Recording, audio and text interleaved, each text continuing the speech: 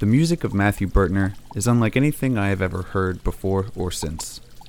His music can submerge the concert hall beneath water and ice, plunging listeners into the depths and exposing them to the minute squeaks, ripples, and cracks of ice.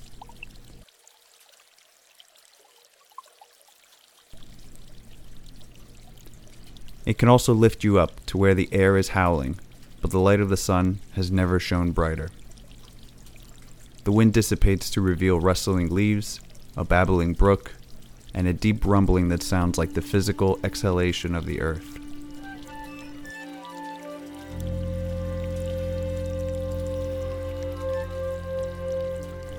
You are invited to listen intently, to follow the sound despite not quite knowing exactly what to listen for.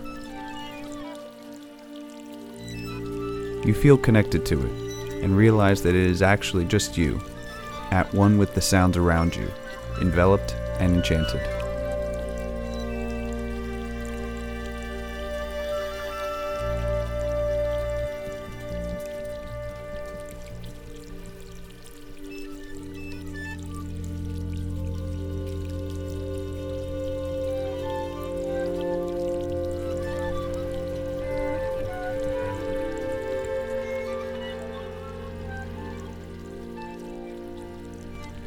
Matthew Bertner seems to effortlessly craft patchworks of sound containing both acoustic, electronic, and pre-recorded sounds in a way that blurs the line between what is natural and what is artificial. For him, the quotidian movements of the wind and waves are as suitable an instrument for musical composition as the piano or the violin. In fact, these traditional instruments, as it were, often commingle with naturally occurring sounds in a majority of his compositions.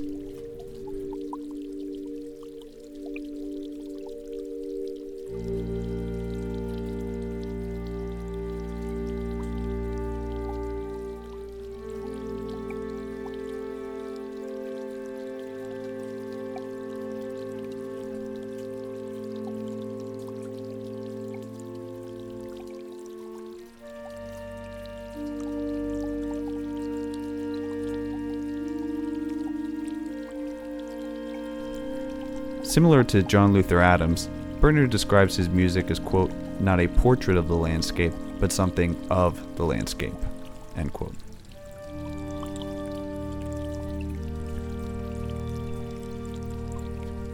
This musical quest to create harmony between the environment and man-made structures has driven him to establish his own method of music composition, which he calls musical ecoacoustics. Ecoacoustics, quote, embeds environmental systems into musical and performance structures, end quote. It relies on methods of capturing and manipulating sound like field recordings and sonification as part of the compositional process.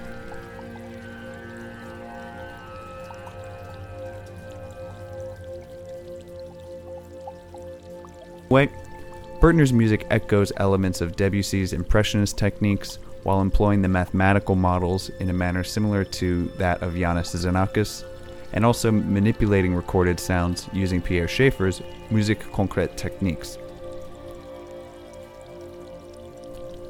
This combination of an ecological, data-driven compositional process with a Western musical syntax manifests the dichotomy between human and nature and forms a space for listeners to contemplate how they interact with their world around them on a daily basis.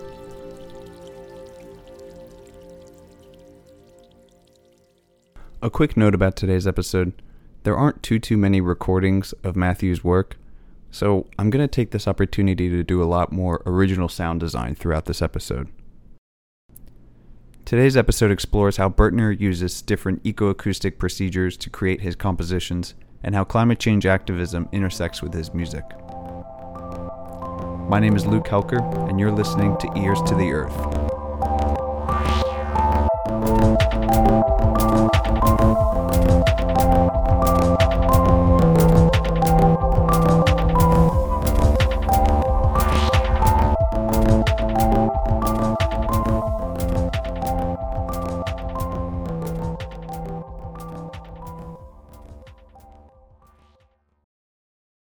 Born and raised in a small fishing village in Alaska, Bertner grew up with an intimate relationship to his surroundings.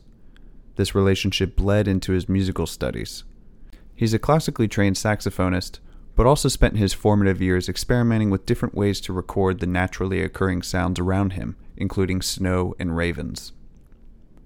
Despite this, as he entered academia, he omitted his bushwhacking upbringing from biographical statements in an effort to fit into the mold of his teachers and inspirations, who appeared to be more urban and sophisticated. With his classical training at odds with his affection for noise, he struggled to develop a musical voice that both mirrored the sounds he grew up with and that he could also feel comfortable sharing with his colleagues. Fortunately, Bertner would soon stumble across musical inspiration from some 20th century composers who had already achieved a sound that appealed to him.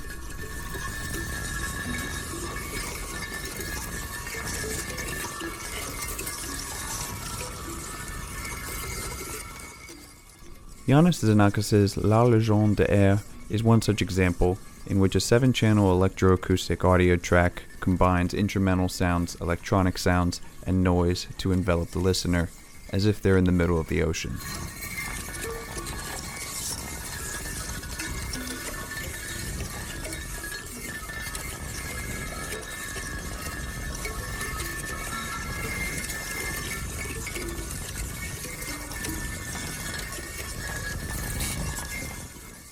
This piece would inspire Bertner to spend a year after college working in Xenakis' studio in Paris. Reflecting back on the experience, Bertner writes, quote, "At that time, Xenakis was developing a new technique called generational dynamic stochastic synthesis, which was creating these super amazing computer sounds. Xenakis was very impressive. He embraced error, aliasing, and stochastics, and would compose music on the edge of chaos. The aesthetic was attractive to me, and reminded me of playing saxophone in the high winds on the fishing boats, the melody mixing with the waves into a blend of human nature music. Xenakis was doing it with mathematics, and I thought of doing it with the environment." End quote.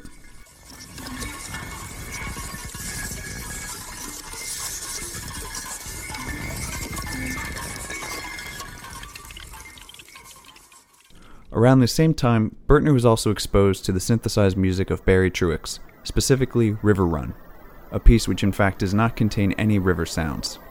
Instead, it imitates a river using granular synthesis, a process by which small units of sound are produced and tightly packed together to create pitch and amplitude, much like the individual droplets in a river.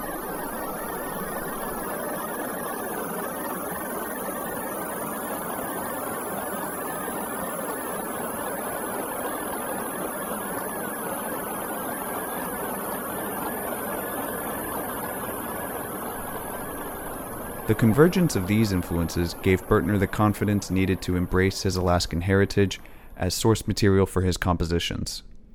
His early compositions rely heavily on noise and electronics to enhance or manipulate acoustic instruments.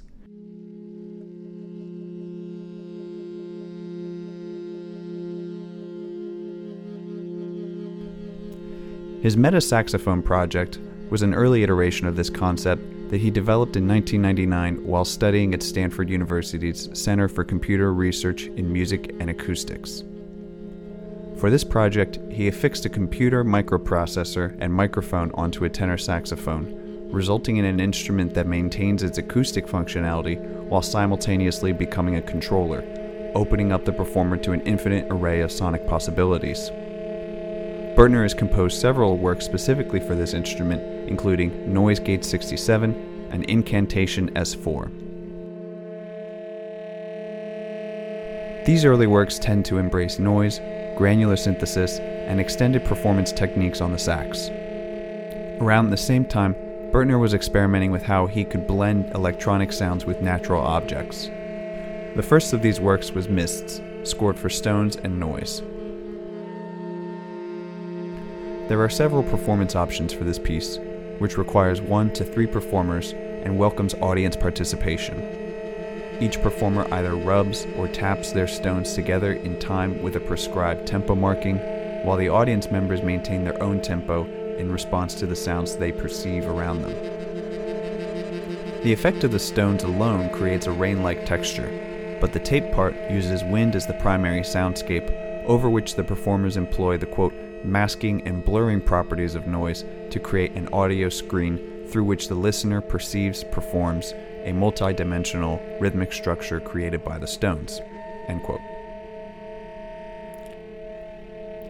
Having audience participation means that all the performers will not be beholden to the same tempi as the performers, inviting the randomness of sounds produced by the audience to make any given performance unique. The score also specifies that the Stones are to be gathered locally before the performance, thereby encouraging those involved to further consider their relationship to their local environment. For example, I've performed this twice here in Kansas, and let me tell you, it is surprisingly very hard to find a lot of Stones.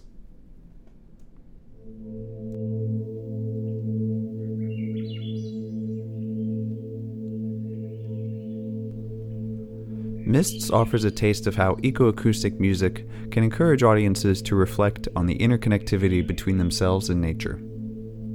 This relationship is central to Bertner's compositional style and is indicative of how his upbringing in Alaska has shaped his personality. He further expands upon these relationships in his first multimedia opera, Ukiuk-Tulagak, which is Inupiaq for The Winter Raven. Composed as part of his dissertation at Stanford between the years 1998 and 2002, the opera centers around ecoacoustic music reinforced with computers, surround sound playback, video projections, costumes, and choreography to illustrate behaviors in snow, ice, sunlight, and wind to portray aspects of environmental change in a quote-unquote personification of ecology. Ukiuk-Tulagak closely follows Inupiaq mythology, which believes that the world was created by a black bird, or raven in English, traveling through space and snow. The snow that fell from the raven's wings began to form a snowball, which the raven playfully rolled through the air until it was large enough to land on. Thus, the raven created the world from snow, which is the substance of life. Bertner summarizes the symbolism of the piece in his program notes as follows, quote, "Winter Raven metaphorically connects the story with the ecological seasonal approach of winter. Snow was present originally along with Raven, so winter is taken as a symbol for renewal and genesis. In winter, everything is covered equally in a blanket of snow, unified under a single geographic contour. Freezing and covering, winter purifies and equalizes all things." End quote.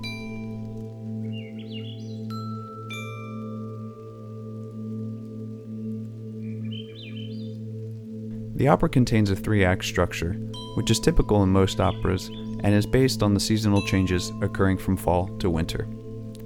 Each act also explores different physiological states based on the juxtaposition of time in relation to seasonal changes.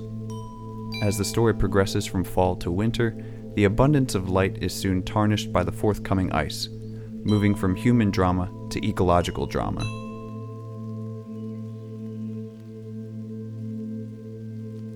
The final act, however, features many motifs from the first act that reflect on memory and cyclical processes of nature. Within each act, there were three different types of movements. 1. A chamber music piece with video. 2. A story movement incorporating music, dance, and video. And 3. A piece in which the human body or voice is used. This non-linear narrative is presented as possible dreams or anecdotes listeners might experience on this journey. I haven't been able to find any video of the opera being formed, but Bertner does list individual movements on his website, most containing recording segments.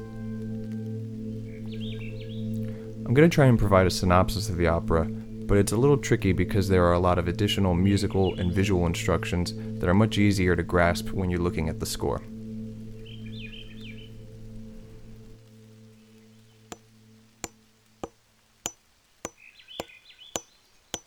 The first act represents the fall season and shows a family cutting wood and preparing for winter. The sound of wind occurs throughout the movement as a performer representing a woodcutter casually chops wood and hums a melody that is independent of the piano, which is slowly cycling through different motifs.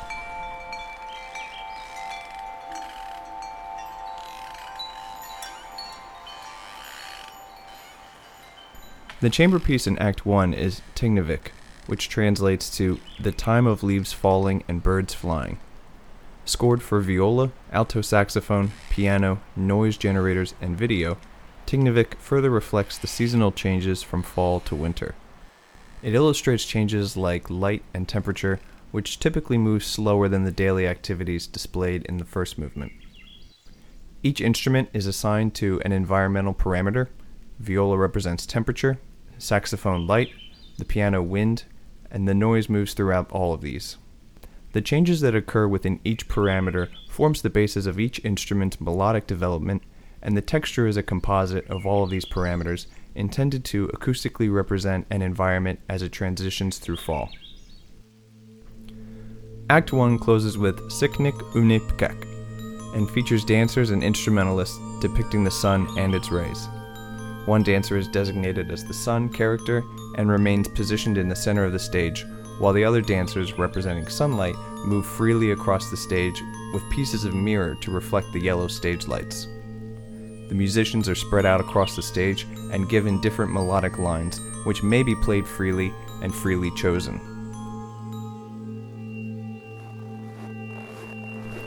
Act 2 illustrates the transition into winter, during which, quote, industry is broken suddenly by the coming of ice and the freezing of everything, end quote. Bertner achieves this with the movement Kunikluk, which translates to a horizon line obscured by blowing snow or ice.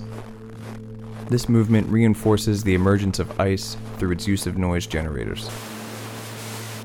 The mist-like quality of this sound alone recalls Truex's music, but since Bertner is combining computer-generated noises with acoustic instruments, the overall texture is uniquely different, and in this case is meant to reflect the frost-covered tundra. Act 2 also features the controlled chaos of having 8 dancers and 8 percussionists and 8 spoken voices, independently moving through different tempo changes in the movement Industrial Garden Lost Voices. Step 1. As the voices Step recite 1. freely Step 2. chosen texts, Thank you for such as purchasing newspapers, technical Step 3. manuals, or anything Step that seems 4. appropriate to the Precautions idea of for industry, users. Step 2. the dancers, Copyright representing the operation. voice Step of 1. industry, Step 3. move back and forth Getting across the started. stage, Step 1. gathering materials Step to 1. create Copyright Euclidean warning. structures displayed in the score. Purchasing Act 1. The score also notes that the structures should appear, quote, pointless and dysfunctional, rather than the perceived goal of a perfect structure. Throughout all of this, percussionists are performing on assorted metal instruments, preferably found instruments such as brake drums or anvils, in order to properly convey the sound of industry as it overwhelms the human voice.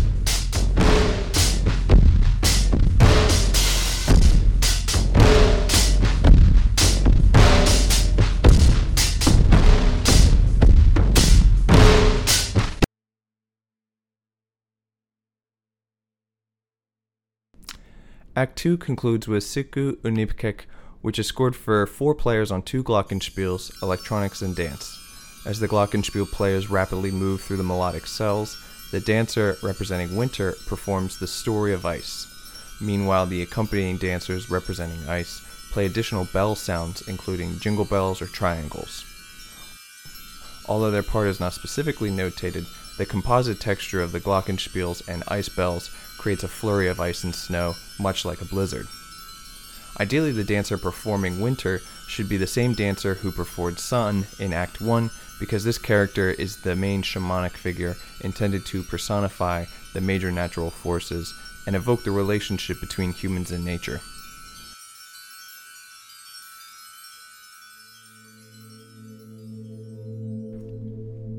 In Act 3, snow finally begins to fall. This act revolves around the idea of winter being a cycle for rebirth and regeneration. The sounds of wind first heard in Act 1 return in Anugi Anupkak as a gesture back to the first act. This is performed by several percussionists on low drums that also vocalize different syllables.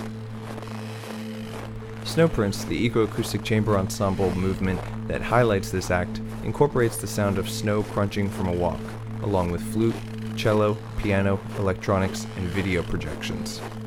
The sounds of snow correspond with photographs displaying leaf impressions, animal tracks, and changes in light on the surface. The recorded sounds were also digitally altered to match the instruments to create 2 separate trios, one acoustic and one digital, allowing the electronic track of Snow to meld the two together. The opera ends with the movement Winter Raven, in which the character Raven finally appears, represented by an electric violin that imitates different expressions gathered from recordings of real ravens. The appearance of Raven invokes the memory of the family first seen in Act 1 by broadcasting a recording of the family, pre-recorded or taken during a rehearsal prior to the performance. Despite the presence of snow falling at the end of the opera, the theme of cycles and rebirth exists in the optimism of knowing the seasons will continue to change, which gives hope for the future. In Winter Raven, the dancers and video projections illustrate the story of the Raven, while a rotating chamber ensemble represents different characters. Most prominent is the electric violin representing the voice of Raven. Equally important is the use of special masks, which are worn by the dancers and musicians that represent the traditional shamanic characters on which this opera is based. Bertner uses ecoacoustics to integrate Western European traditions with those of the Alaskan shamanic cultures. It is Bertner's desire to carefully weave Western and non-Western traditions in music that investigate each other's perspective on its sense of place and connection to the environment. The result is less a work of musical activism and more of an ambitious recreation of ancient folklore. Bertner's incorporation of technology throughout the work further serves as a bridge between physical and virtual movement and amplifies how culture and nature are inextricably linked in non-Western European art. It illustrates how cohabitating with nature is a deeply embedded value in traditional Alaskan culture.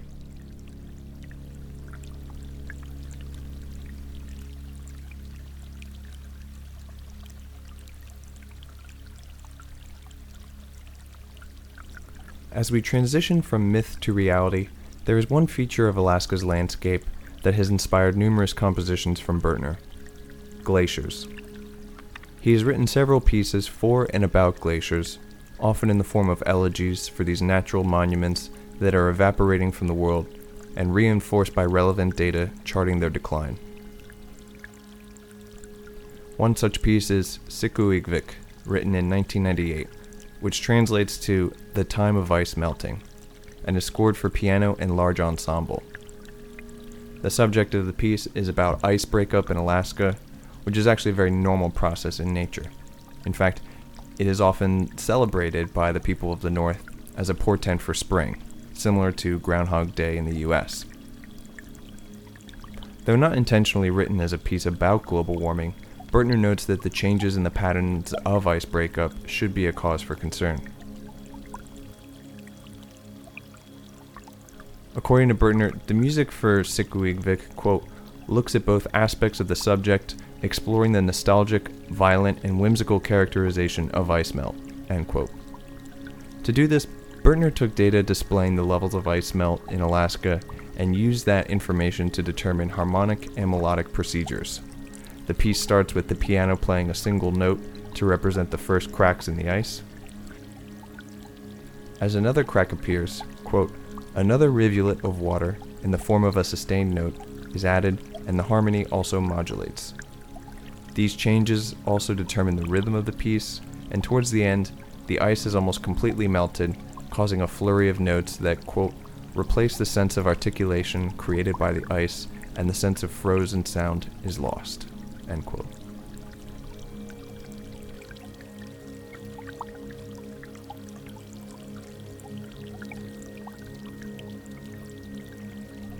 In 2010, he revisited this idea to compose Ice Prince, this time removing the ensemble and adding electronics. Written for piano and Arctic ice ecoacoustics, Ice Prince embodies data illustrating changes in the Arctic ice over the span of 40 years and translates it into music. Since this is a podcast, again, I can't really show you precisely how the graph is translated into music, but I've attached links in the description. After all, Bertner explains all of this way better than I ever could. The gist of the piece is that Bertner references a chart that depicts ice melting over the course of 40 years. Each page of the score focuses on 1 year of this graph, which is positioned above the piano score, and below the piano score is a third graph providing amplitude of the ice, which the performer is instructed to interpret as instructions for dynamics. Bertner uses traditional notation to aid in the performer's understanding of how the music fits into the overarching data structure, a unique trait that correlates with most of his works. Bertner also includes explicit instructions as to how this notation should be understood when realizing this piece.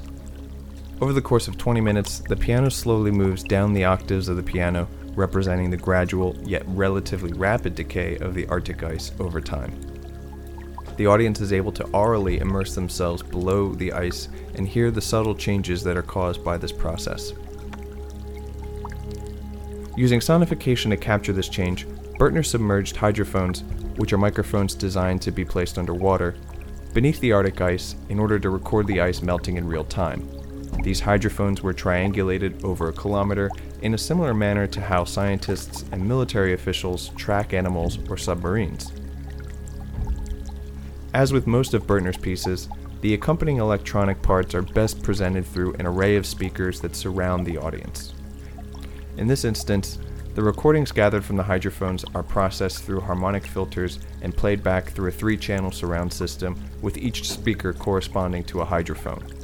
The speakers are then triangulated around the concert hall to surround the audience and make them feel as though they themselves are situated underneath the ice.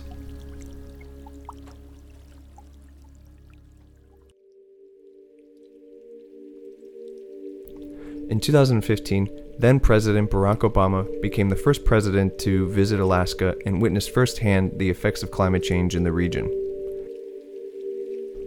During his visit, he convened with foreign ministers of Arctic nations and indigenous representatives, as well as scientists and policymakers, to present the Glacier Conference, Glacier standing for Global Leadership in the Arctic, Cooperation, Innovation, Engagement, and Resilience.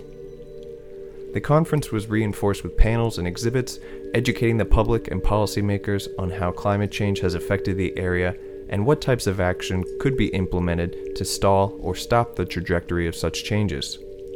Additionally, and perhaps most intriguingly, the U.S. State Department reached out to Bertner and other artists to present their work as means for displaying other perspectives on climate change. Bertner composed Threnody Sikuigvik as a sound installation in the Anchorage Museum. Its sound emanated from a large ice sculpture in the museum that was created by architect Garrett Bertner.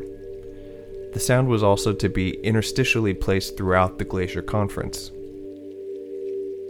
Threnody is another interpretation of Bertner's earlier work, Sikuigvik, from 1998. Adding Threnody to the title marks the dramatic change and loss of ice since the late 90s, when Sikuigvik was first composed. Threnody is written for an open instrumentation ensemble with Glacier Ecoacoustics. A recent recording of the sound installation version, without live instruments, was recently released on Bertner's 2019 album Glacier Music, along with Muir Glacier 1889-2009 and Soundcast of the Matanuska Glacier, all of which were commissioned by the U.S. State Department under President Obama.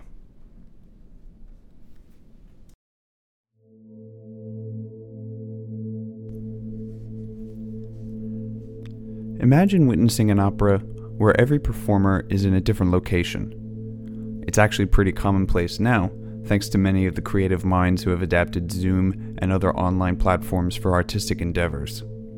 However, in 2012, such an experience was far from common.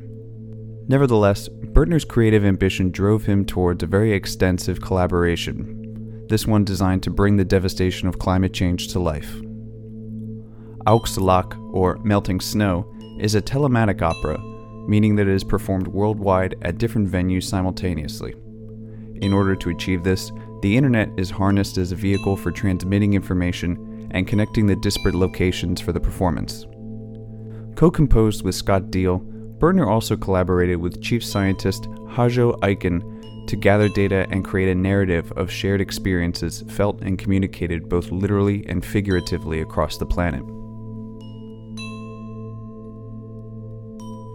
The opera follows several narratives that take place over the course of approximately 40 years. The first is a fictional narrative about a boy who grew up in the Arctic, leaves his home to live abroad, and returns upon learning of the dramatic changes that have occurred over the decades. This particular narrative is meant to be an avatar for people's contemporary relationship to their environment. The second narrative is manifested through interviews with scientists that discuss global changes and consequences of global warming. Their recorded interviews and data appear throughout the opera. The third narrative takes place in the form of recorded ice ecoacoustics. These recordings are played to show the linearity of environmental change through these 40 years, punctuated by the moment-to-moment changes in the ice heard through the recordings. Having the opera occur in several places simultaneously is further meant to illustrate the, quote, paradoxical feeling of closeness and simultaneous disconnectedness, end quote. The experience of composing Auxilic and working with the U.S. State Department shows how Bertner often collaborates as a part of his writing process. Bertner appears to be very open to any opportunity to interact with representatives from other disciplines with a shared goal. This is particularly evident in Bertner's most recent work, Avian Telemetry, in which Bertner worked with several faculty members of different disciplines from Furman University to create a piece focused on bird songs. A biologist for the university named John Quinn brought forth data suggesting that some birdsong pitches were raising over time to compete with urbanization. This data was combined with Romantic-era literature collected by Mary Spites, a literature historian at Furman. She examined how authors like Charlotte Smith, John Clare, and Percy Shelley wrote about what birdsong sounded like. The combination of this was then fused with the avant-garde percussion practices to create a percussion ensemble piece entitled Avian Telemetry. This was also done in conjunction with Omar Camarnadas, the director of percussion at Furman University.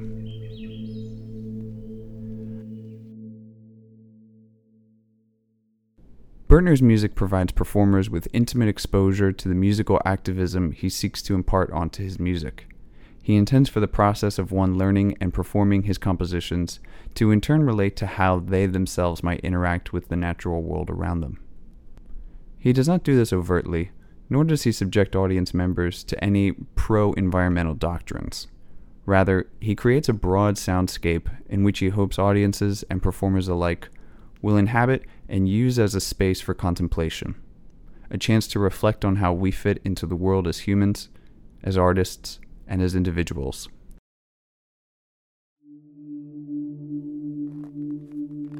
Taken as a whole, most of the questions posed by Van Glan in the earlier podcast can be answered very concretely.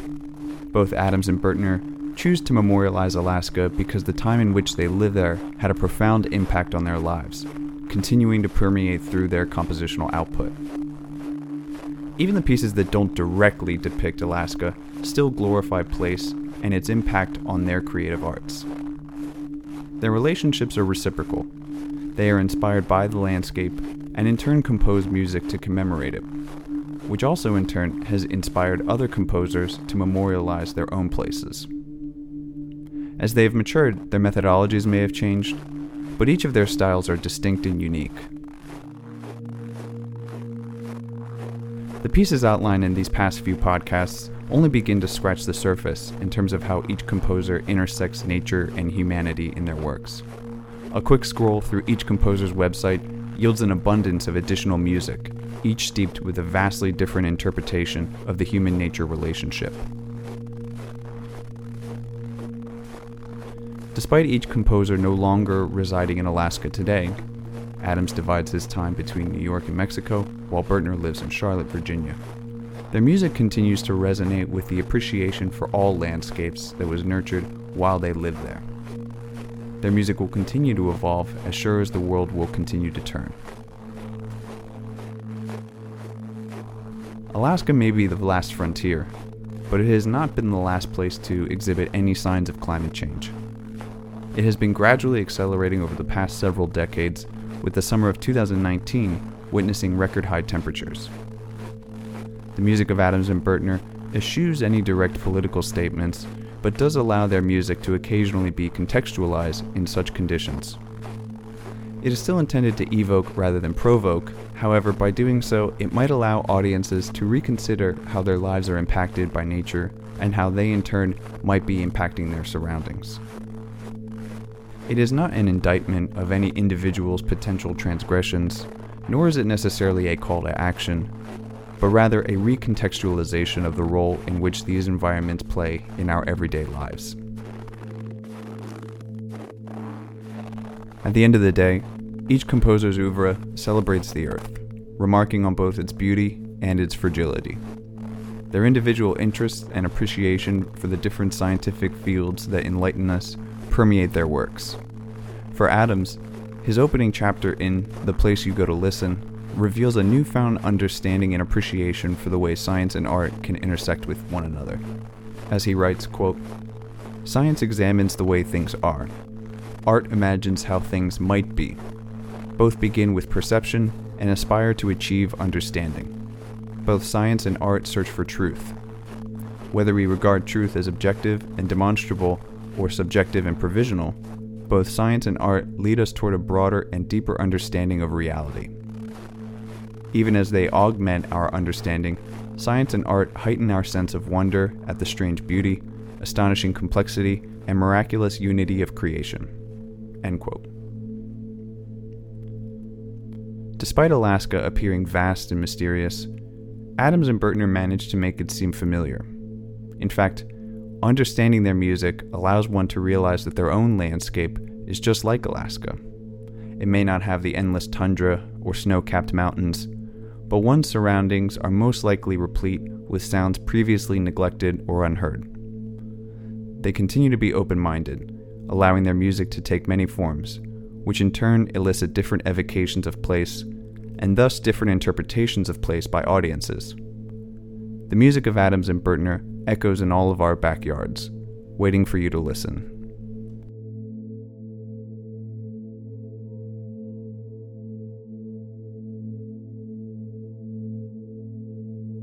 Thank you so much for listening this week.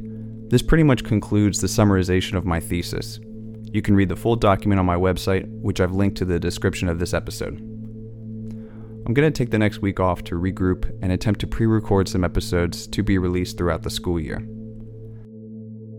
Thank you so much for listening thus far, and if you like what you're hearing, please subscribe on Apple or Spotify and consider rating, reviewing, or sharing this amongst your friends. It really means a lot to me. I'll be back soon. Till then, keep your ears to the earth.